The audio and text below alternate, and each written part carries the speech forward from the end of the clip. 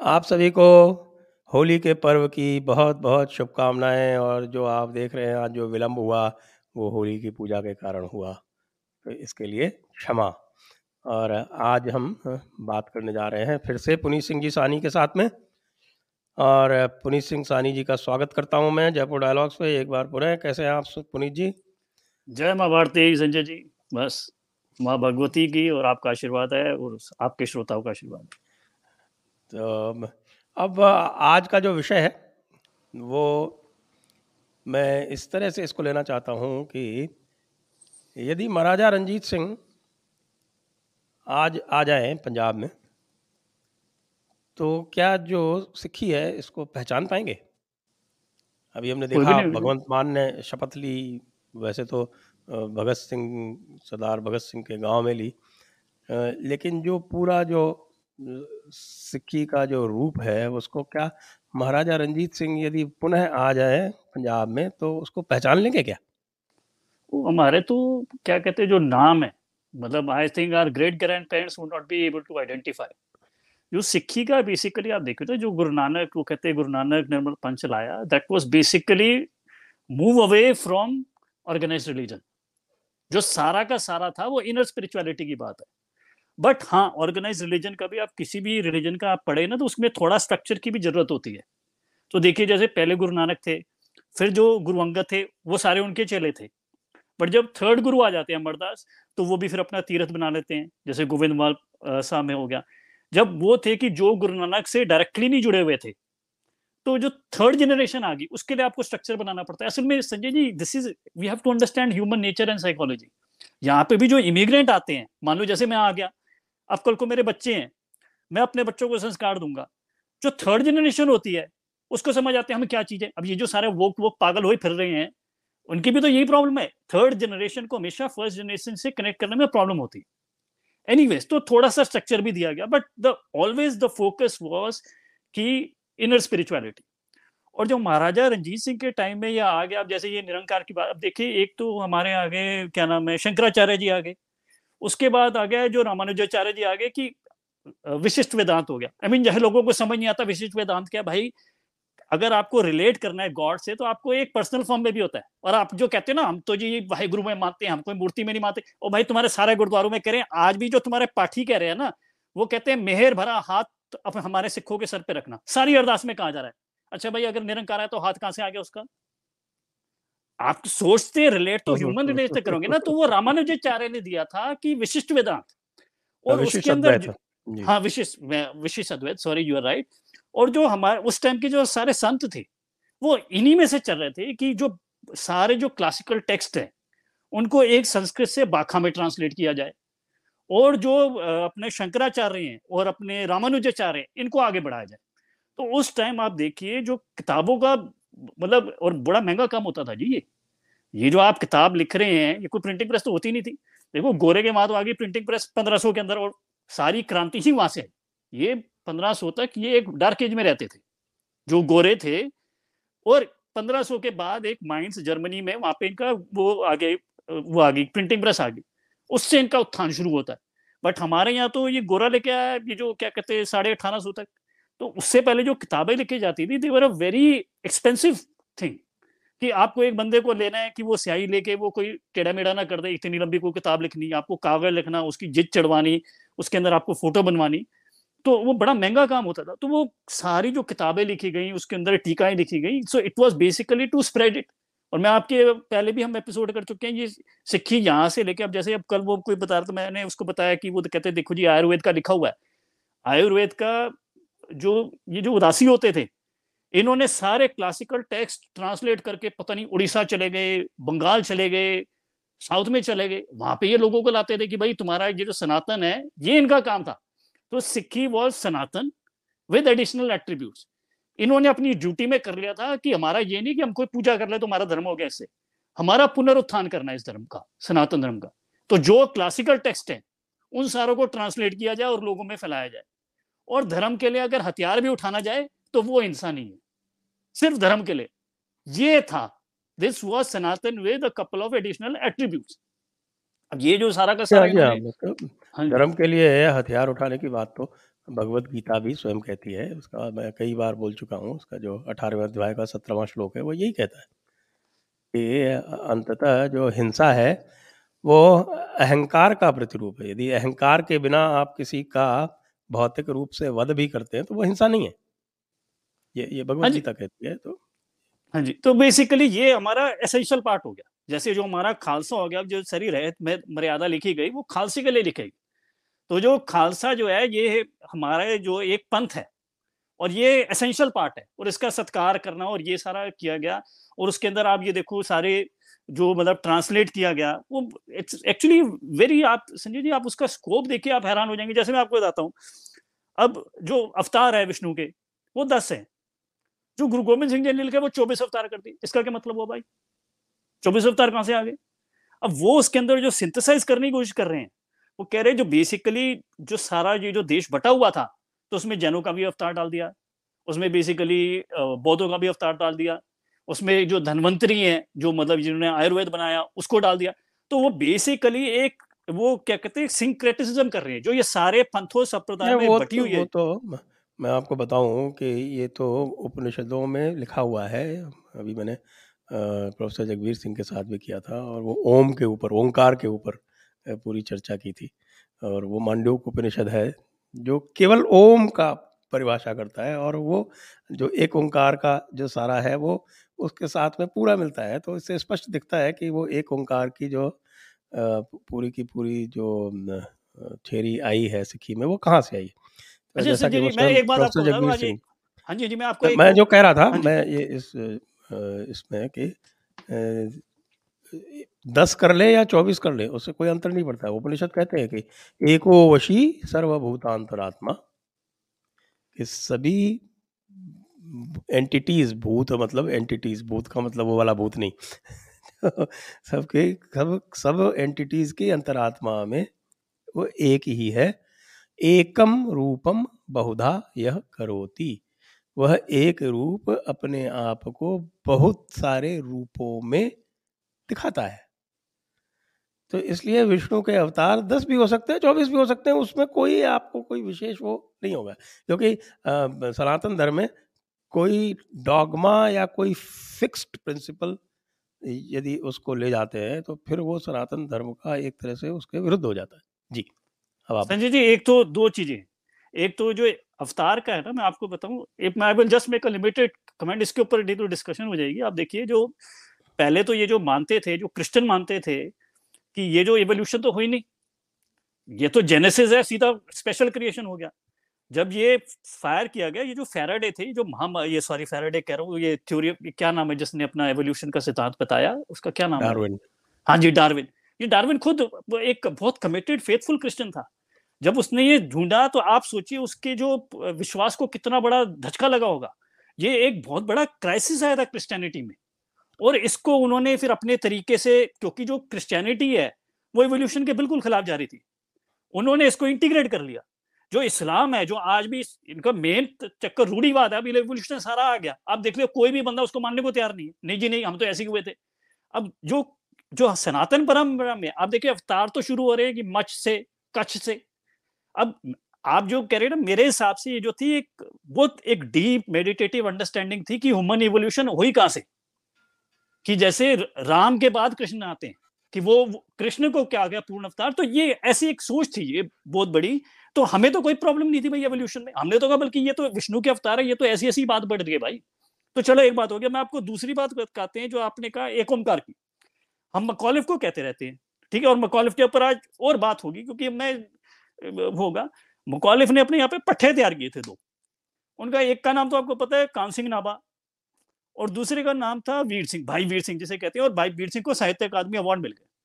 और भाई वीर सिंह ऐसा स्थायी आदमी, मतलब सतही लेवल का आदमी था। मतलब जैसे उसके उपन्यास पढ़ो ना तो बड़े स्थायी होते हैं, कि मुसलमान हमेशा दरिंदा होता है, जो हिंदू होता है हमेशा कायर होता है, और सिख बबरशेर होता है, शिवाजी महाराज टाइप लेवल का बंदा होता है बस।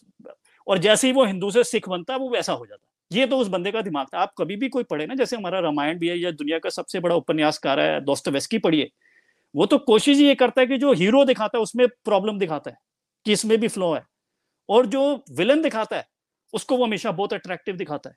That basically gives you a more nuanced understanding of human psychology और समथिंग। चलिए ये था। ये देखिए जो सारा मकॉलिफ भी आया ना आपको, जो हमारा सबसे पहला एपिसोड था, हमने बताया मकॉलिफ आया अर्नेस्ट ट्रम्प के बाद, राइट। जो अर्नेस्ट ट्रम्प की मेन क्रिटिसिज्म थी, अर्नेस्ट ट्रम्प ने बेसिकली हमें हिंदू नहीं कहा, उसने ये नहीं कहा कि हिंदू सिख, उसने हिंदुओं से भी नीचे बता दिया सिखों को।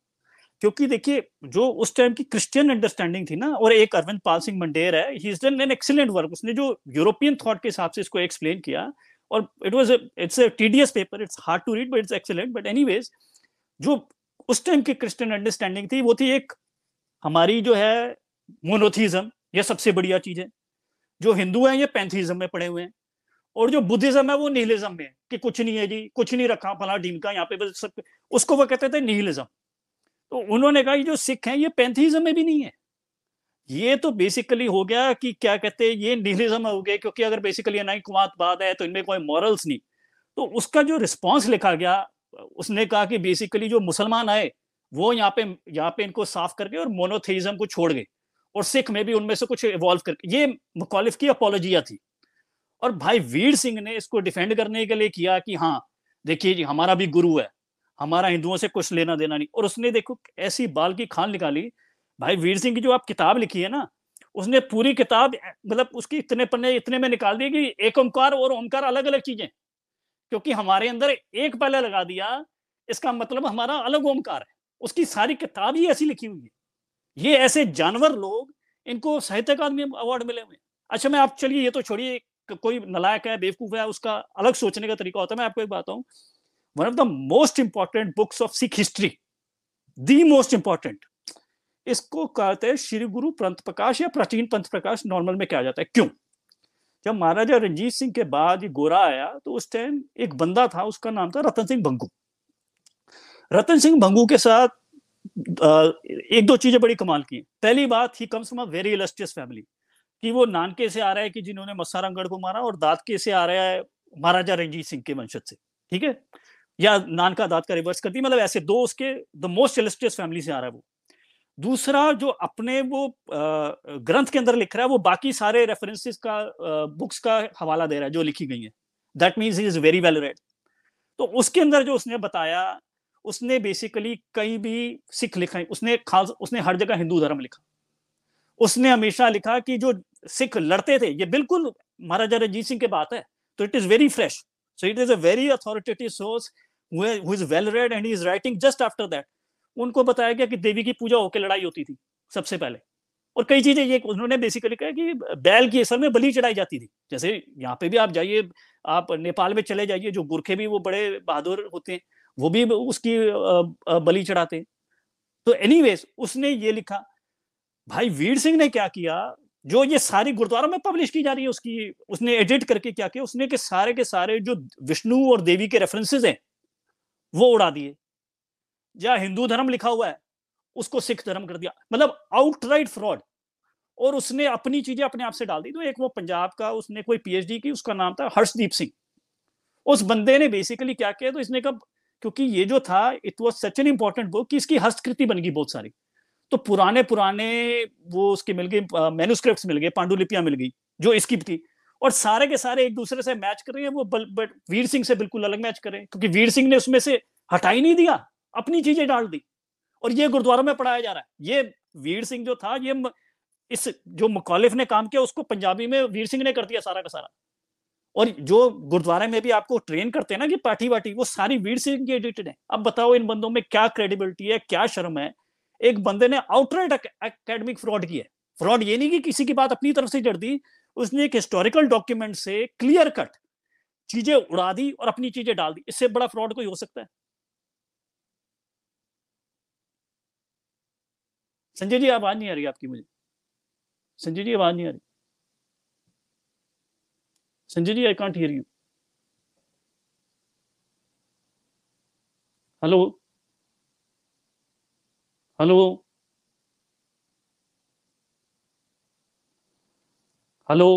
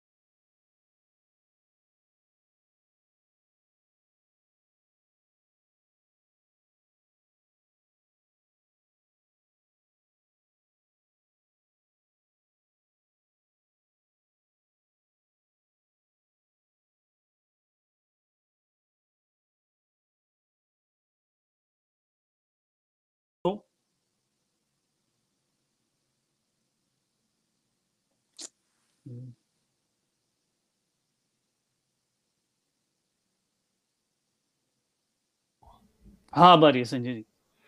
अब आ रही? हाँ जी, अब बिल्कुल आ रही है। सॉरी, कुछ गड़बड़ हो गया था। तो चलिए, हाँ, वहाँ पे आप आपको मेरी आ रही थी आवाज? आपकी आवाज़ आ रही थी, वो हाँ आप जी। जो है वो चलें और वीर, आगे आगे जो हाँ जी बात करें सॉरी, उसकी, तो भाई वीर सिंह की बात कर रहे थे हम। हाँ, तो वीर सिंह, अब बताइए इससे बड़ा कोई फ्रॉड हो सकता है जो इसने काम किया है कि एक हिस्टोरिकल डॉक्यूमेंट से, ये तो जैसे वो इकबाल ने कहा था ना, खुद बदलते ही नहीं, इस्लाम को बदल देते हैं। तो इन्होंने बेसिकली जो अपना एक हिस्टोरिकल मैन्यूस्क्रिप्ट है, it is one of the most important manuscript, उसमें से आप चीजें उड़ा रहे हो और अपनी डाल रहे हो, और उस बंदे को भाई कह रहे हो आप। और उसी का जो, जैसे अगर आपको मान लो कोई गुरुद्वारे का पाठी बनना है ना, तो जो सारे वो वीर सिंह एडिटेड ही हैं। तो ये मतलब अब ये देखो, ऐसे इनकी क्या इंटेलेक्चुअल स्टैंडिंग होगी, ये दुनिया को क्या दिखा सकते हैं भाई, ये क्या कोई किताब लिख सकते हैं? इनको इतना मैनर्स ही नहीं है कि सच बोलना है। तो लेकिन अगर हम मैकॉलिफ को देखें तो मैकॉलिफ ने जो कुछ भी किया वो अंग्रेज़ों के कहने से किया, और उसका तो सीधा सीधा एक अल्टीरियर मोटिव था कि उसको तो हिंदुओं और सिखों में बीच में दरार डालनी थी। हाँ जी। और वो उसने काम बखूबी किया, और उसके बाद फिर अंग्रेज़ों ने उसको साथ में जो लैंड एलियनेशन एक्ट और आपका जो ज़बरदस्ती गुरुद्वारा कैंपेन, गुरुद्वारों पे कब्ज़ा, एसजीपीसी एक्ट, ये तो सब किया। लेकिन हमारी जो सरकार आई 1947 के बाद, उसने वही चीज़ें सारी की सारी उसी तरह से कायम रखी, और उसी तरह से ये जो एक तरफ के ब्लैकमेलर क्लास जो मैकॉलिफ ने बना दिया था, उसी ब्लैकमेलर क्लास को आगे बढ़ाते गए। उसका नतीजा आज ये देखने में आया कि साहब खालिस्तानी छा रहे हैं पूरे, और उसी नैरेटिव को यूज़ करके खालिस्तान की बातें करने लगे। तो ये जो मैकॉलिफ ने जो चेंजेस लाए हैं उसके बारे में कुछ आप बताएं अभी। अब जैसे हम देखें कि साहब आपके मनजिंदर सिंह सिरसा कह रहे हैं कि साहब की वो एयरक्राफ्ट में हम कृपाण ले जाएंगे। तो ये जो है ये किस तरह की फिलॉसफी है? ये कहीं आपको ओरिजिनल में मिलती है क्या? संजय जी देखिए, दो चीजें, मैं एक बात फटाफट, जैसे आप बात कर रहे थे ना, देखो एक तो होगी हरजोत ओबराय, जो ये बनाता है कि सनातन और ये जो अंग्रेजों की बनाई हुई सिक्खी क्या थी। उससे पहले मैंने आपको बता दिया एक किताब जिसे राजीव कपूर की सिख सेपरेटिज्म की अकाली पॉलिटिक्स क्या थी, उससे भी एक गोरा था, उसने बड़ी कमाल की रिसर्च की है, वो आपको रिसर्च पेपरों में मिलेगी। उसका नाम है एन जेराल्ड बैरियर। उस बंदे ने जो की हुई है ना किसी को, और मैं ये इंटरेस्टिंग इसलिए है क्योंकि उसने मकॉलिफ से पहले जो पंजाब पॉलिटिक्स हो रही थी ना, अब ये देखिए बड़ा इंटरेस्टिंग है, जो पूरी क्योंकि वो पॉलिटिक्स जो पंजाब के अंदर हुई वो पूरी इंडिया के अंदर फैल गई। मैं आपको एक संक्षेप में बताता हूँ क्या था। उस टाइम जब गोरा आया तो Hindus were over represented than Muslim, ये तभी से थे। तो ये मुस्लिम लीग बार बार जाती थी कि हमें जी कोटा दो, बराबर का दो। तो इंग्लिश गवर्नमेंट बेसिकली कहती थी भाई तुम्हारे लिए मौके बराबर के लिए खुले हैं, जो तुम यूनिवर्सिटी में जाना चाहो it is an equal treatment. आप इंग्लिश एजुकेशन को अपनाइए या आप मॉडर्न एजुकेशन को अपनाइए, आप फ्री मार्केट आप compete करिए, ऊपर आ जाइए। वो अपना मेमोरेंडम देके आ जाते थे। तो एक लियाल होता था जिसके नाम पे लियाल पुल जो फैसलाबाद हो गया, उसने कहा नहीं नहीं मैं इसमें 19-20 करता हूँ। उसने ये कोटे बनाने शुरू कर दिए कि नहीं नहीं हम मुसलमानों को देंगे, नहीं तो ये इनके इतने कम हो रहे हैं। और उसको, it is a fascinating study. उसके बाद असल में क्या हुआ कि मान लो जैसे अगर मैंने थानेदार है, थानेदार कॉम्पिटेंस पे लग रहा था, अब मैंने थानेदार लगा दिया कि वो सानी है, अब उसकी लॉयल्टी होगी मुझे, और मैं हो गया पावरफुल कि मैं थानेदार लगवा रहा हूं। तो जो डिवीजन थी वो सारी यहां से शुरू होती है। किसी को भी मुस्लिम लीग पॉलिटिक्स भी पढ़नी है ना, किसी को भी ये जो पार्टीशन भी पढ़ना है, ये बिल्कुल मैं सत्कार करता हूँ ये जो क्या कहते हैं वेंकट धूलीपला जी ने किताब लिखी हुई है। मैं सत्कार करता हूँ जो ये अपने क्या नाम है उनका, इश्तियाक अहमद जी ने किताब लिखी हुई है। मैं सारों का सत्कार करता हूँ। बट मैं कहता हूँ भाई एंड जरार्ड बैरियर के पहले के आप पेपर पढ़िए, he has done the most fascinating research की जो अंग्रेज की क्या पॉलिसी थी उनके सीक्रेट डॉक्यूमेंट्स के अंदर, और जो लोकल पंजाबी गुरमुखी हिंदी में क्या पब्लिश हो रहा था। It's fascinating. सारी कम्युनल पॉलिटिक्स जो है ना ये सारी वहां से वहां शुरू हुई है। और फिर ये सिखों भी आ गए कि हमने वर्ल्ड वॉर के अंदर बड़ी कुर्बानियां दी। आप सारा का सारा मैंने आपको पहले भी बता चुका हूँ। ये भाई ये अंग्रेजों से कोटे मांगते थे कि हम देखो हमने इतनी भर्तियां करा दी आर्मी के अंदर, और हम सबसे वफादार हैं मल्लिका के। और गुरुद्वारा में ये चलाते थे कि हमारे जो शरीर हैं वो अंग्रेज सरकार की सेवा के लिए, और हमारी आत्माएं हैं जो मल्लिका की गाने गाने के लिए। उसका ये कहते थे कोटा दो फॉर जुग जुग इट्स। राज सवाया टोपी वाले दा। देखियो देखो संजय जी, ये तो है ना, इसका कोई उस टाइम तो कोई सीसीटीवी कैमरा नहीं था। ये तो आप, मैं तो कह रहा हूँ इतनी बड़ी बात, ये तो किसी ने कह भी दी कि जुग जुग राग सवाए, इसमें कौन सी बड़ी बात होगी। बट जो इन्होंने रिटर्न में दस्तावेज दिए हुए हैं कि हम बिल्कुल अंग्रेजों के वफादार हैं, हमने अंग्रेजों के लिए सबसे ज्यादा कुर्बानियां दी हैं, इस लिहाज से हमें सबसे बड़ा टुकड़ा दे दिया जाए इस देश का, मतलब हमें मतलब कोटा वोटा दे दिया, ये काम में ये सारे के सारे लगे हुए थे। अच्छा, एक बात आपकी बन गई, अब दूसरा आ गया। देखो मैं आपको बता रहा हूँ ना, जैसे ये पंच ककार है ना, अब इसके ऊपर मैं बता रहा हूँ, ये लोगों संजय जी मेरे पास ना, जो मैं आपको यहाँ पे भी आके बातें बताता हूँ, वो मैं आपको बताता हूँ लेवल 2 लेवल 4 की।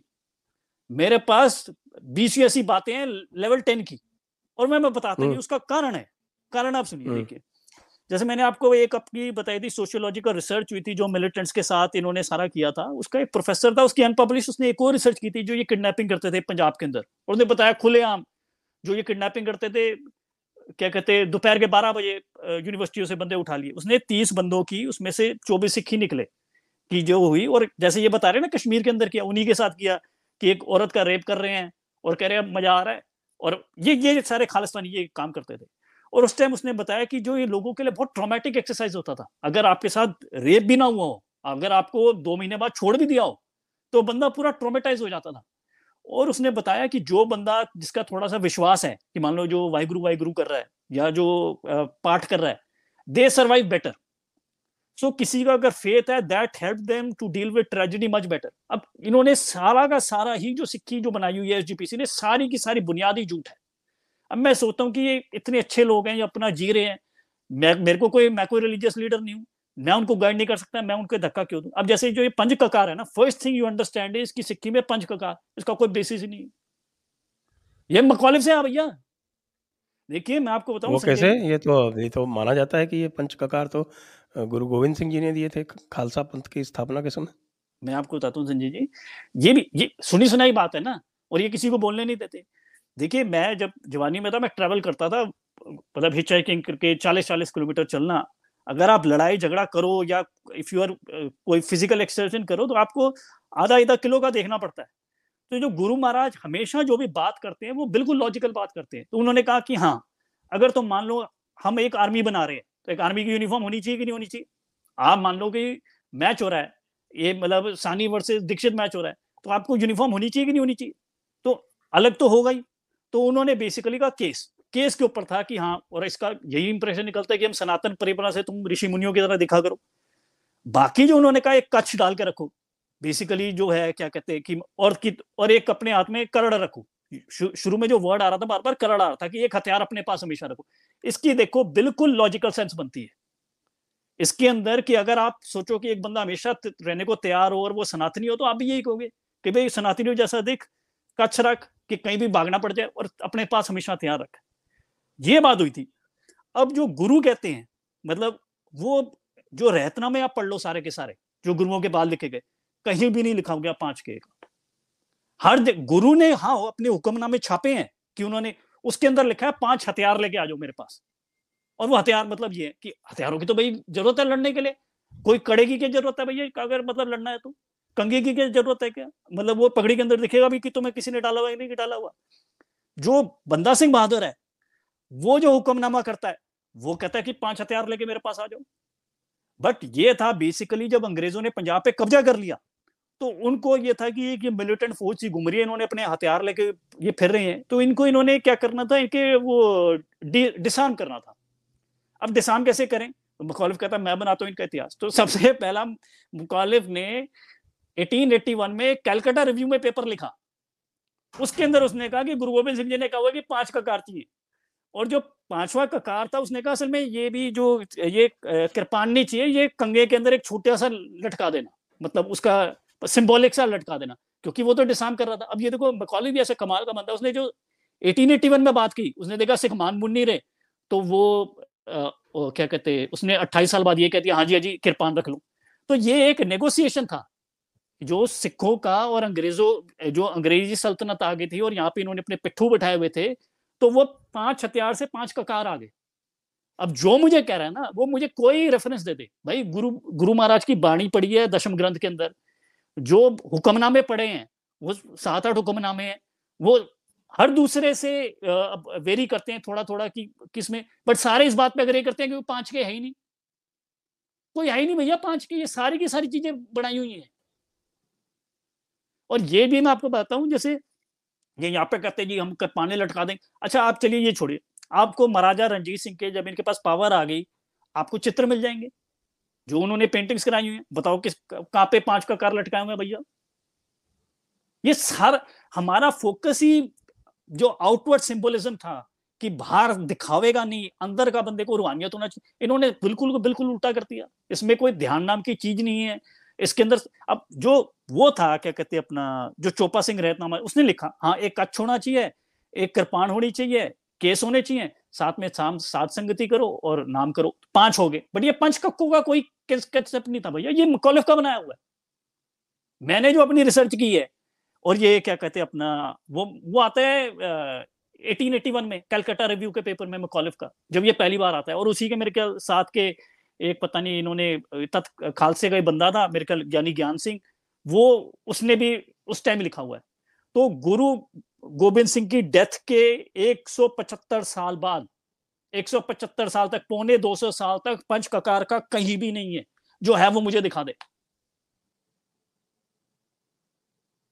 जी जी जी, ये तो आपने बड़ी हैरान करने वाली बात कही मैं बता रहा हूँ संजय जी, कि मेरे पास ऐसे ये बीसियों तो बातें हैं, बिल्कुल मेरे पास ऐसी ऐसा बीसियों बातें माना हैं। जाता है। ये हालत पड़ रखी है कि ना किसी को बोलने देते, ये कहते। और गुरु महाराज ने, अब जैसे आपने भगवत गीता की दोबारा बात की, अब देखिए दशम ग्रंथ में एक छोटा सा चैप्टर आता है ज्ञान प्रबोध। ज्ञान प्रबोध के अंदर वो क्या कहते हैं, धर्म अर्थ काम मोक्ष, इन चारों के ऊपर। अब इसका अगर आपने गीता पढ़ी, अब जैसे हम वर्ड है उसका नाम है क्या कहते हैं पुरुषार्थ, ठीक है, पुरुषार्थ का हम मेहनत के टर्म्स में इस्तेमाल कर देते हैं, बट अब पुरुषार्थ का तो मतलब यही है ना कि जो अपने धर्म अर्थ काम मोक्ष को सिद्ध करे, जो उसका, अब वही ज्ञान प्रबोध के अंदर निकला हुआ है। अब ऐसे कहो ये जी 4 चीजें इनको सिद्ध कर लो, इसका क्या मतलब है।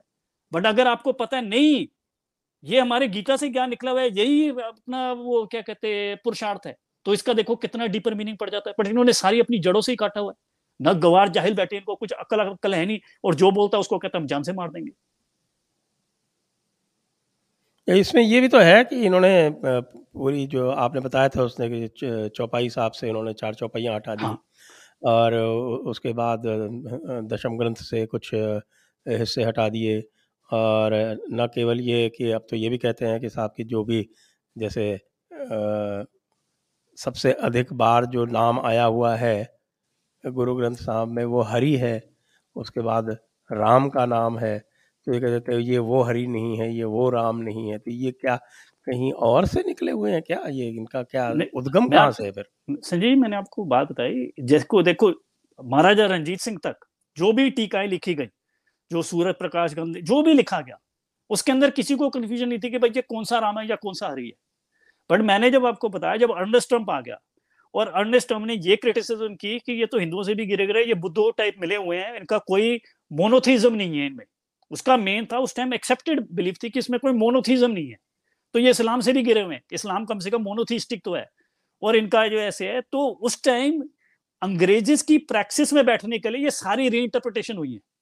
तो मैं तो ये बता रहा हूँ ना, 200 साल गुरुओं का है, पौने 2 साल ये है कि जब से ये मकौलिफ आ गया, उसके अंदर किसी ने लिखा कि किसी किताब के अंदर ये वो वाला कृष्ण नहीं है, ये वो वाले राम नहीं है, किसी ने भी नहीं लिखा। और तुम नहीं पैदा होगे, तुम्हारी तुम्हारा, और ये हरकतें तुम करते हो, मैंने आपको बता दिया, जो वीर सिंह, ये वीर सिंह की औलादे हैं ना, इनका बाप वीर सिंह है जो ये ऐसा काम कर गया। आप बताओ, आप आप सोचो संजय जी, हम किस लेवल के लोग हैं। किसी सिविलाइजेशन में, किसी कल्चर में जो वीर सिंह ने काम किया है, जो सूरज प्रकाश ग्रंथ का है, कि उसमें से एक हिस्टोरिकल डॉक्यूमेंट में से चीजें निकाल के बाहर फेंक दी और अपनी चीजें घुसा दी, उसको तो फ्रॉड करके उसका तो उसका नाम ही नहीं लेना चाहिए कभी भी। और ये सारे उसके ट्रेंड बंदे हैं, इनमें क्या अकल होगी। ये इनका क्या कालक्रम है भाई वीर सिंह का? ये बिल्कुल मकौलिफ के साथ है भाई। मैं आपको बताया, देखो मकौलिफ जो महिषासुर था उसके 2 हाथ थे, एक था कान सिंह नाभा और एक था भाई वीर सिंह। ये मतलब बिल्कुल टर्न ऑफ 19th सेंचुरी, वो 20th सेंचुरी पे आते हैं। तो ये बेसिकली कान सिंह नाभा का था, वो बेसिकली तोड़ मरोड़ के रहतनामों को जो सिख वो करता था, और जो भाई वीर सिंह था वो ये काम कर रहा था। तो जो सूरज प्रकाश ग्रंथ है उसको एडिटेड कर दो भाई वीर सिंह, जो प्राचीन पंथ प्रकाश है उसका, ये सारा का सारा। और वीर सिंह को भारत सरकार ने वो सबसे बड़ा क्या होता है, साहित्य अकादमी, हाँ साहित्य अकादमी अवार्ड मिला हुआ है। इनके क्या ये इंडिपेंडेंट इंडिया में थे भाई वीर सिंह? मेरे ख्याल तो थे ये, मेरे ख्याल 50-60 में, मेरे को पक्का नहीं है, आप चेक कर लीजिएगा। तो ये मेरे ख्याल 1950-60 ऐसे, मतलब ये था, एक्टिव थे। हाँ, तो साहित्य अकादमी मिला तो उसके बाद ही मिला होगा। हाँ, साहित्य अकादमी तो इंडिपेंडेंट इंडिया में ही मिला होगा ना। हाँ, हाँ, तो मैं आपको बता रहा हूँ संजय जी, ये बिल्कुल ये नहीं कि देखो अकल तो आगे से आगे बढ़ती है, बट आप अगर फ्रॉडी हो 1872 टू 1957। हाँ, मैं आपको 1950-60 कह रहा था। तो ये फ्रॉडी होगा, आप क्या करना चाहते हो भाई? ये फ्रॉडी ये लोग हैं सारे। आप ये सोचो, कोई अगर मैं गीता तोड़ मरोड़ के उसमें से निकाल दूं और मैं अपनी बाणी डाल दूं और मैं कहूँ ये गीता है, और पता भी लग जाए, और फिर मुझे कहें हाँ जी ये पुनीत साहनी हमारा बहुत बड़ा वो है, कोई शंकराचार्य है, ये उस जैसे आप कम्युनिटी को क्या कहोगे? करते हैं ना, गीता के साथ आर्य समाज वाले करते हैं, कहते हैं इसमें सिर्फ जो है 700 नहीं 70 श्लोक हैं। नहीं, अब ये इन्होंने ये काम किया हुआ है। ये बात अलग है कि सनातन धर्म में उनकी बात कोई नहीं मानता है, वो बात अलग है। और इनकी भी कोई, संजय जी मैं आपको बता रहा हूँ, उल्टा हो गया है। इनको क्योंकि अंग्रेजों ने बनाया, हमारे ऊपर चढ़ाया हुआ है। इनकी कोई पॉपुलर सपोर्ट नहीं थी। मैं आपको ये कितनी बार जो पब्लिक लेवल पे थी, जो उस टाइम गुरु के वंशज आ रहे थे, जो उस टाइम के ट्रेडिशनली ट्रेड स्कॉलर आ रहे थे, वो इन सारे के सारे इनके खिलाफ थे। बट अंग्रेज ने कहा ये हमारे बने हुए हैं, इनको इनके सर पे चढ़ा दो, तो ये अंग्रेजों के बिकेबल हो गई। एक बात मैं आपसे इसको थोड़ा सा अगर और इसको विश्लेषण करें इसका, जिसको बोलते हैं चाणक्य नीति में अन्वीक्षा करें इसकी, तो ये जो इस समय हम देख रहे हैं कि बिल्कुल बेतहाशा कन्वर्शन हो रहा है क्रिश्चियनिटी में, तो क्या इसका जो बीज है यही कहा जाएगा, क्योंकि मैकॉलिफ इसको पहले ही आधा इसकी क्रिश्चियनाइजेशन कर चुका है, इसलिए ये आसान हो गया है क्रिश्चियंस के लिए इनको कन्वर्ट करना? संजय जी देखिए, आपने एक झूठी कॉपी मोनोथिज्म की क्रिएट की हुई है, जिसका वास्तविक से कोई लेना देना नहीं। और मैं आपको बता रहा हूँ ना, वीर सिंह इतना ही जिम्मेदार है, क्योंकि वो तो लिख गया, जो इसने क्या किया, मैकॉलिफ ने इंस्टीट्यूशनलाइज कर दिया, अथॉरिटी दे दी कि ये हिस्ट्री है, क्योंकि जो आता था अंग्रेजी में पढ़ता था। बट जो इसका काम किया है, ये तो कान सिंह नाभे और वीर सिंह ने किया हुआ सारा का सारा। तो मैंने आपको बताया, वो दैत्य के दो हाथ थे, कान सिंह नाभा और वीर सिंह। इन्होंने ये सारा का सारा ये जो पाप किया हुआ, और आप, मैं बता रहा हूँ ना, आप एक झूठी कॉपी है। मतलब जैसे इसका आप वो मंडेर का पेपर पढ़ लीजिएगा, इन्होंने सारी की सारी, जैसे एक ओमकार, तो एक जैसे ही एक लग गया, ये हमारा हिंदुओं वाला ओमकार ही नहीं है, ऐसी फजूल ये उसकी थीसिस है। ये उसने इसके ऊपर पता नहीं पन्ने छाप छाप के उसने कर दिया कि जो है कि ये, क्योंकि इसके आगे एक लगा है, ये वो बोला हमारा ओमकार नहीं है। तो ओमकार भाई एक, सारी की सारी आप देखिए, इसको एक्सप्लेन करना चाहिए तो आप जपजी को एक्सप्लेन नहीं कर सकते कि सारा उल्टी हो गया, निरंकार की बात ही होगी। उनका बेसिकली था कि monotheism is the right one, उसके लिए आपको बुक चाहिए, उसके लिए आपको वन गॉड चाहिए, उसके अंदर आपको ये चाहिए कि राइट। उन्होंने सारा का सारा उसको फिट करने के लिए उसको ऐसे तोड़ मरोड़ कर दिया, जिसकी जमीन में कुछ है ही नहीं। अब जैसे मैं आपको बात बताऊं, अब हम अरदास करते हैं, अब कई चीज, चलो आप संजय जी एक और, मैं और नहीं बोलूंगा, क्योंकि ये मुझे नहीं लगता जो मेरे साथ भी हैं वो हजम कर सकते हैं जो मैं सच बता रहा हूँ। अब जैसे हम रोज अरदास करते हैं, आपने गुरुद्वारा में सुना हुआ, आज्ञा पर यह गाल की तबे चलाओ पंथ, हर सिक्कन को हुक्म है गुरु मानियो ग्रंथ, ये सुना हुआ है। ये सारे से होते हैं गुरु गोबिंद सिंह जी ने कहा हुआ है, ये गुरु गोबिंद सिंह जी ने कहा ही नहीं भाई। ये मैं इसको ढूंढते ढूंढते निकला, तो ये प्रहलाद प्रहलाद राय के रहतनामे, अब वो भी प्रहलाद राय को उन्होंने प्रहलाद सिंह कर दिया, चलो जो मर्जी है, वो तो गुरुओं के बाद लिखा गया, जो उसका ट्रांसलेशन है। तो प्रहलाद राय, वो तो ये हुक्मनामे जो थे उस टाइम गुरु की डेथ के बाद, जो उनकी स्पेशल सिचुएशन थी, उस हिसाब से लिखे जा रहे थे रहतनामे। अगर प्रहलाद राय ने ये स्टेटमेंट लिखी है, उस प्रहलाद राय ने ये भी लिखा हुआ है कि जो बंदा जपजी साहब का और जाप साहब का पाठ करे बगैर खाना खा ले, वो बंदा कीड़े के मल के बराबर है। इसका मतलब पूरी दुनिया में सारे कोई सिख है नहीं, हम कीड़े के मल के बराबर है। मैं कोई नहीं जानता जो एक भी सिख है जिसने बिना जपजी और जाप साहब के पाठ करने के बगैर क्या हो। तो ये जो कान सिंह नाभे थे और ये जो वीर सिंह थे, ये ऐसे बदमाश लोग थे। ये बेसिकली किताब उठाते थे, फिर ये कहते थे अच्छा ये बात हमसे बैठ रही है, इसको उठा के इसमें डालू, और ये बात नहीं उठा रही, इसको गाय भी कर दो। ये सारे के सारों ने यही काम किया हुआ है। तो देवी पूजा निकाल दो, विष्णु पूजा निकाल दो, अवतार निकाल दो, वो तो आप जो अगर आपने ये काम करना है तो मैं कर देता हूँ बड़ा गीता के अंदर कि मैं विष्णु का अवतार हूँ, सारे के सारे बंदे मुझे मान लो, इसमें क्या है? जहां पे कहा हुआ अवतार में नीचे उतर के कर देता हूँ कृष्ण की जगह पुनीत साहनी, बस हो गया काम। ये नहीं संजय जी, हंसने की बात नहीं, इन्होंने सच्ची मुच्ची ये काम किए हुए हैं कि कुछ हर किताब में से अपनी मर्जी का उठा लेते हैं और बाकी सारा का सारा फेंक देते हैं। इनमें कोई तमीज ही नहीं है जी। मैं आपको एक बात, इसलिए आप देखिए जो दशम ग्रंथ है, जो आपको संजय जी आपको पता हो, आपने एक सुना होगा भंडारकर ओरिएंटल रिसर्च इंस्टीट्यूट, आपने नाम हाँ सुना जी, है ना? हाँ जी, हाँ जी। भंडारकर, आपको पता है उनको भारत रत्न मिला था। उन्होंने 50 साल लगा के स्टैंडर्डाइज किया महाभारत को। 25 साल क्या कहते, अंग्रेज के टाइम में, 25 साल आजादी के बाद। और ये बहुत डिफिकल्ट काम था, क्योंकि जो महाभारत थी वो तो कई लिखी हुई नेपाली के अंदर लिखी हुई है, कोई कश्मीरी के अंदर लिखी हुई है, कोई बंगाली के अंदर लिखी हुई है, उसके इतने मैन्यूस्क्रिप्ट थे, उनमें इतनी वेरिएंस थी, फिर भी उन्होंने लगा, कोई उसके अंदर टेक्निकल वो आज कंप्यूटर का काम नहीं था, तो हैंड से उसको स्टैंडर्डाइज करने का काम 50 साल महारत है। अब दशम ग्रंथ के अंदर इतनी वेरिएंस तो है ही नहीं भाई। वो तो ये है कि डिफरेंट डिफरेंट एंथोलॉजी है, कि जैसे उसमें 24 अवतार जोड़ा हुआ है, फिर उसके अंदर वो जुड़ा हुआ है, क्या कहते हैं अपना विचित्र नाटक जुड़ा हुआ है, चरित्रोपाख्यान जुड़ा, तो उनमें जो ऑर्डर है वो थोड़ा इधर उधर हो जाता है। बाकी जो मेन कंटेंट है बुक का, वो तो बेसिकली सेम ही है। और अगर आप उसको टेक्सचुअल एनालिसिस कर लीजिए कि ये किसने किया हुआ है, मतलब ये लिखा हुआ है ये एक बंदे का हो सकता है नहीं, ये क्या कर रहे हैं, आज के बाद कंप्यूटर है, ये 100-200 साल हो गया, आज तक वही काम नहीं हुआ। इसके ऊपर एसजीपीसी कहती है कोई बात ही मत करो, ये स्कॉलरशिप है, ये गुरु बना गए। गुरु ने मैं बनाया था कि ये सारे कहते हैं संत सिपाही, जो मेरी अंडरस्टैंडिंग है वो स्कॉलर सिपाही बनाया था। आप अगर दशम ग्रंथ में पढ़ो, उसमें स्कॉलरशिप ही स्कॉलरशिप है। जैसे मैंने आपको बताया ज्ञान प्रभु होता है, पूरी इंडिया के बारे में ऐसे बताया हुआ है, ये स्कॉलरशिप का लेवल है ये तो। और कोई बोलता है तो उसको बोलने नहीं देते। आज ही अब मैं अगर न्यूयॉर्क में नहीं बैठा होता तो मैं बोल सकता था जो मैं बोलूंगा? किसी में हिम्मत नहीं है संजय जी। मैं आपको बता रहा हूँ ना, ये कोई अपनी सीट पे बैठ के योगराज नहीं। इन्होंने हाँ तो जी, हरजोत ओबराय का ही मुंह बंद कर दिया, और इन्होंने तो मैं संजय जी आप एक बात बताऊं, हरजोत उबराय, इसके ऊपर ना बात, एक हरजोत उबराय, और इनको सोचो, ये तो पुनीत साहनी हरजोत उबराय को नहीं बर्दाश्त कर पशोरा तुम्हारे। सिंह का भी, पशोरा सिंह का भी मुंह बंद कर दिया हाँ जी, इन्होंने। मैं ये, आप ये सोचो, ये तो ऐसे स्कॉलर हैं, इनका गला घोटते हैं। जो कोई भी गुरु आता है, कोई भी अवतारी पुरुष आता है, कोई भी महापुरुष होता है, वो सबसे पहले तुम्हारे पूर्वाग्रह को ही तोड़ता है। तुम गुरुओं के साथ क्या करते होते? तुम ये सोचो, तुम हरजोत उबराय को नहीं बर्दाश्त कर सकते। और मैं आपको एक संजय जी बात बताऊं, देखे जिन्होंने सिखों के गले में टायर डाल के जलाया, अगर किसी ने जबरदस्ती ग्रंथ साहब को जलाया, उससे उस लेवल का मैं पापी मानता हूं। एक बंदा नाम है जसबीर सिंह मान, वो फुलरटन कैलिफोर्निया में रहता है, और वो पता नहीं 80-90 साल का होगा, पता नहीं 70-80 साल का होगा। और मैं उसके बच्चों को बददुआ नहीं देना चाहता, क्योंकि बाप के बाप, मैं कहता हूं जिसने सिखों के गले में टायर डाला, इतना बड़ा पापी आदमी है वो जसबीर सिंह मान, जो बैठा है कैलिफोर्निया के अंदर। उसने अपना पूरा कर दिया संजय जी, आप सोच नहीं सकते। जैसे हरजोत उबराय हो गया ना, उसकी प्रोफेसरशिप हटवा दी। पशोरा सिंह को पुलिस ले जाके जाना पड़ता था, उसको पंथ से निकलवा दिया, उसकी जान पे धमकी कर दी। और एक था गुरिंदर सिंह मान था, वो सबसे पहला चेयर था, उसका झूठा मीटू करके उसको बेइज्जत करा दिया, 70-80 साल की उसकी प्रोफेसरशिप छुड़वा दी। जो उसकी स्टूडेंट थी, उसका जीना आराम कर दिया। उसने कमाल की पीएचडी थीसिस की गुरु गोविंद सिंह जी की बाणी के ऊपर। वो बेसिकली क्या करते, वो पता नहीं ट्यूशन पढ़ा रही है लोगों को, या एक वो कहते हैं रटगर्स में लगी है, तो उसका कोई वेब पेज ही नहीं है।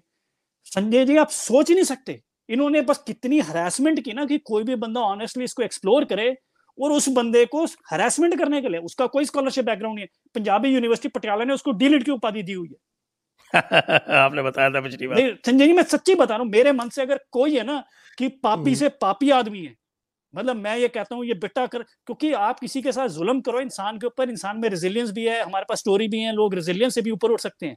बड़े इसने स्कॉलरशिप का गला घोट दिया, सारी स्कॉलरशिप जला दी, हमारी जड़ों से मैं काट दिया। इस जैसा मैं, मतलब सच्ची मुच्ची मेरे मुंह से हाय निकलती है ना, अगर किसी के लिए सबसे ज्यादा निकलती है किसी ने, ये जसबीर सिंह मान बैठा जो कैलिफोर्निया के अंदर, इसने पूरा धर्म ही ये बनाया हुआ। और आप देख लेना, मेरा भी ये कोई होगा, या मुझे गोली मार देंगे, या मेरा मीटू करा देंगे। जो मैं आज बातें कर रहा हूँ ना, हरजोत उबराय ने तो किताब लिख के वो शांत हो गया।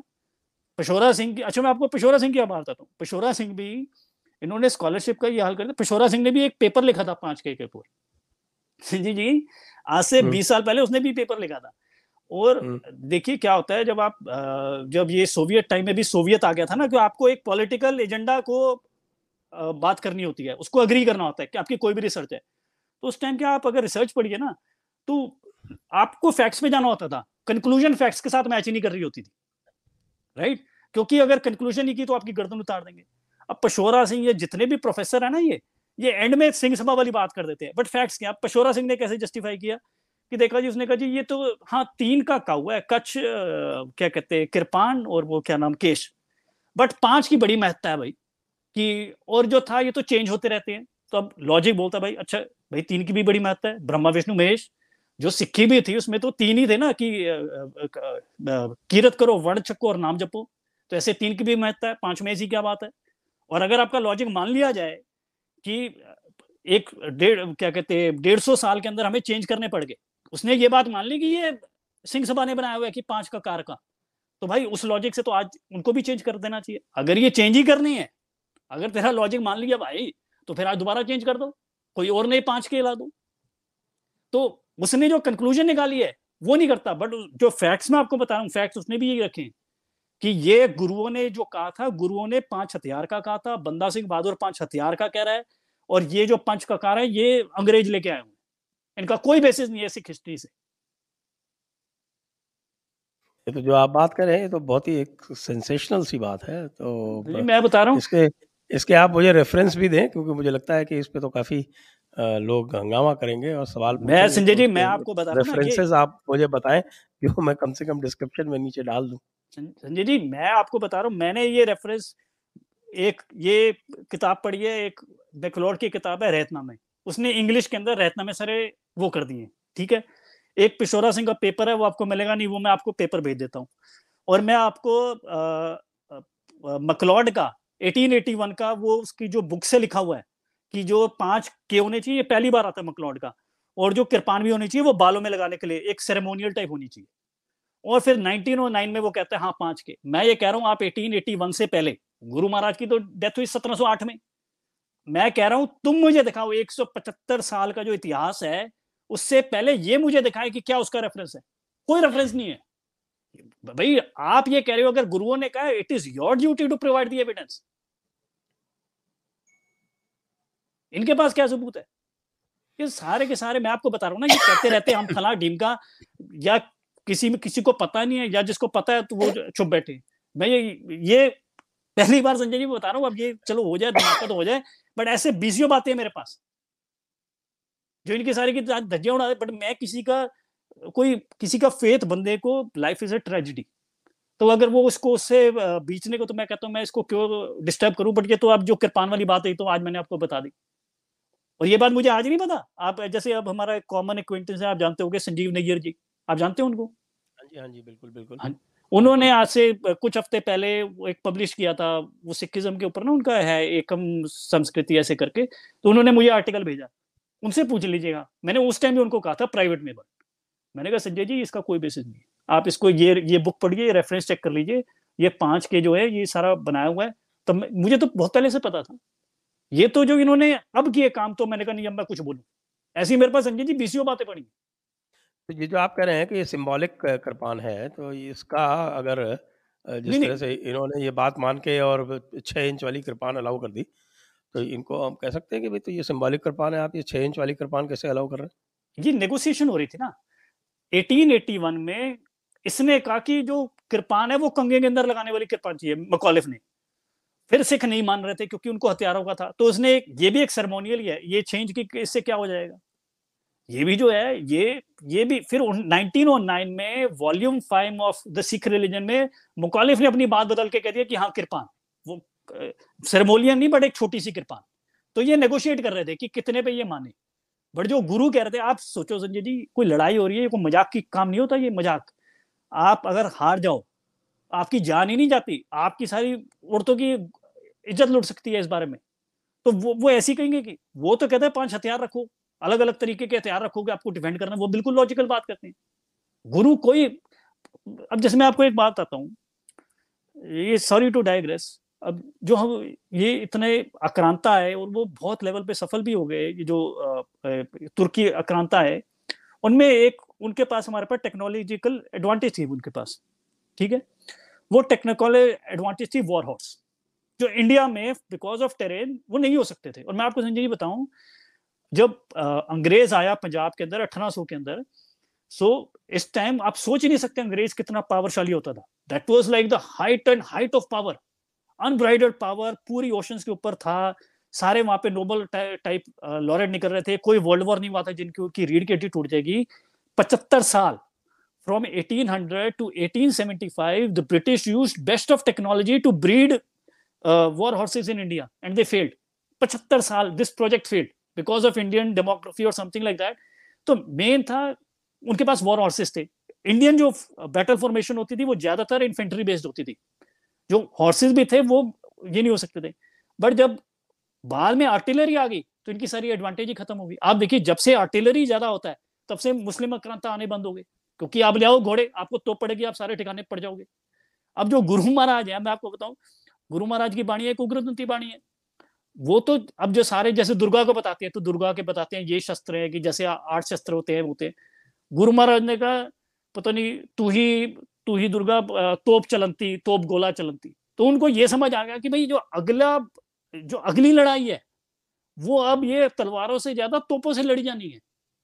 तो उन्होंने जो अपनी उग्रदंती बाणी के अंदर उन्होंने कहा ये जो तोप के गोले हैं ये दुर्गा की गोले नहीं कर रहे हैं। तो उन्होंने एक रिलीजियस को भी बांधने को और वॉर को बांधने को वो हर जगह सिंथेसाइज कर रहे थे। आप जो उनके देखो ना, मैंने आपको पिछली बार बताया कि अस्कर पान खंडो कदक तुपक तपक तीर, इसके अंदर जो बंदूक है, बाकी सारी चीजों के ऊपर थोड़ा थोड़ा बोला हुआ है, बंदूक के ऊपर सबसे ज्यादा बोला हुआ है, क्योंकि बंदूक उस टाइम को उनको पता लग रहा था ये सबसे इंपॉर्टेंट हथियार है। तो वो हर चीज लॉजिक के हिसाब से बात करते हैं कि लड़ना ये कोई मजाक का काम नहीं होता कि किसी से जाके लड़ जाओ। तो ये वो ऐसी फजूल बातें करेंगे कि कंगा लटका लो, कि कड़ा लटका लो, अब ये काम करना। उन्होंने 5 हथियारों की बात की थी। जी, 5 हथियारों की बात की थी। दर्शकों से अनुरोध है कि आप लोग कोई यदि प्रश्न हो तो वो पूछ लें, क्योंकि अब शीघ्र ही हम प्रश्न के राउंड में जाने वाले हैं। तो ये जो पूरा जिसको हम कहें कि ये रचा हुआ एक स्कॉलरशिप है, एक बनावटी जो स्कॉलरशिप है, इसको सही स्कॉलरशिप से रिप्लेस करने के लिए आप क्या उपाय सोचते हैं? संजय जी 2 चीजें, पहले ये कोई स्कॉलरशिप ही नहीं है, ये फ्रॉड है। मैं आपको संजय जी आप एकेडमिक फ्रॉड सोचते हैं ना, जैसे ये झूठा इल्जाम लगा रहे हैं विक्रम संपत को, उसने कोटेशन मार्क नहीं दिया, ये फला टीम का। ये अब ये सोचो तो सही, ये कितने लेवल का फ्रॉड है भाई। एक हिस्टोरिक डॉक्यूमेंट से आप चीजें उड़ा के अपनी चीजें डाल रहे हो बेशर्मी से। ये सारा का सारा ही फ्रॉड है। ये कोई स्कॉलरशिप नहीं है। और अगर कोई सिविलाइजेशन को ऊपर उठना है तो मैं तो यही बता रहा हूं, मेरी जिंदगी में मैं जज करता हूं कि कौन बंदा कितना सच बोल रहा है। ये होना चाहिए यार्डस्टिक। ये नहीं कि किसने दाढ़ी कैसी लटका ली है और पगड़ी कितनी चढ़ा ली है, चाहे या किसी का क्या मजहब है या क्या है। अगर आपकी फाउंडेशन ट्रुथ पे है then you can build it. आप बिजनेस भी बिल्ड कर सकते हो, आप एजुकेशन भी बिल्ड कर सकते हो, बट आपको ये तो पता है कि जो पुरानी चीज है वो रिलायबल है।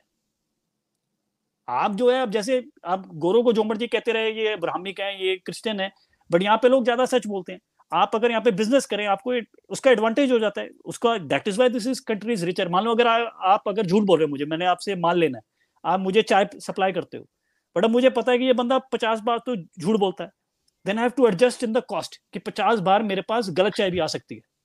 बट अगर मुझे पता है कि ये बंदा 100% सच बोलता है तो मैं आपको बहुत ज्यादा दाम दे दूंगा कि मुझे पता है आगे से मुझे चेक नहीं करना। तो truth has a very high economic benefit, it has a very high intellectual benefit, it has a very high spiritual benefit. तो भाई अगर तुम किसी गुरु को मानते हो, किसी ग्रंथ को मानते हो, किसी गुरुओं से इंस्पायर्ड हो, तो कसम खाओ कि सच बोलोगे। और जो झूठ बोल रहे हैं उनको बोलोगे ये झूठ बोलते भाई, ये सारा का सारा झूठ है, इनमें कोई सच्चा बंदा ही नहीं है। संजय जी छोड़ो ना कि कोई गवारो ना पाप नहीं है अगर किसी ने आपको कोई अकल नहीं दी, अगर आपका कोई कल्चर है इसमें, बट झूठ बोलना तो आपका दोष है। ये सारे के सारे झूठे हैं। मेरे हिसाब से तो यही जज होना चाहिए पैमाने का कौन कितना सच बोलता है। जी, आप सही कह रहे हैं, बिल्कुल सही कह रहे हैं। और इसी पॉइंट पे फिर अब हम कोई प्रश्न तो आए नहीं है आज, मुझे लगता है वैसे भी लोग होली में व्यस्त होंगे, होलिका दहन था आज, तो इसलिए लगता है कि आज ऑडियंस भी कम है और लोगों के प्रश्न भी नहीं आ रहे हैं। तो हम इसको यहीं समाप्त करते हैं। पुनीत जी, आपने बहुत ऐसे कुछ सेंसेशनल रहस्योद्घाटन किए, एक प्रश्न आ गया है, उसको ले लेते हैं। ऐसे रहस्योद्घाटन किए हैं कि ये तो यदि ये ठीक से एकेडमिकली इस्टेब्लिश कर रहे हैं हम लोग, तो ये तो पूरी दिशा ही बदल जाएगी। जी, मैं किसी भी हिम्मत नहीं है बोलने की जी। मैं आपको ये जसबीर सिंह मान ने जो ये लोगों के साथ किया हुआ है ना, मैं आप सोच ही नहीं सकते कि इन्होंने कैसे परेशान किया हुआ है लोगों को। उनके झूठे इल्जाम लगा दो। एक मतलब वो जैसे एक गुरिंदर सिंह मान है, और गुरिंदर सिंह मान से मेरी एक दो बार फोन पे बात हुई, उसको पता लगा कि मैं खालिस्तानी के खिलाफ बोलता हूँ, उसने मेरे फोन उठाने बंद कर दिए। बट वो जो बंदा है वो बिल्कुल एब्सेंट प्रोफेसर टाइप है, जो क्या कहते हैं अपना, जैसे योगेंद्र यादव आवाज निकाल के बात करता है ना, वो सच्ची मुच्ची में वैसे बात करता है। और उसके पेपर है, वो कभी भिंडरा वाले को गाली नहीं देता। वो जो ये जो एसजीपीसी वाली उनकी बात बना के उसने एक दो जो फाइंडिंग की, जैसे इसने बता दी, उसी उसी का भी ये पेपर, उसके पेपर में से भी निकला ये काफी सारा कि ये कितना इसने 2 नंबर काम किया वीर सिंह ने।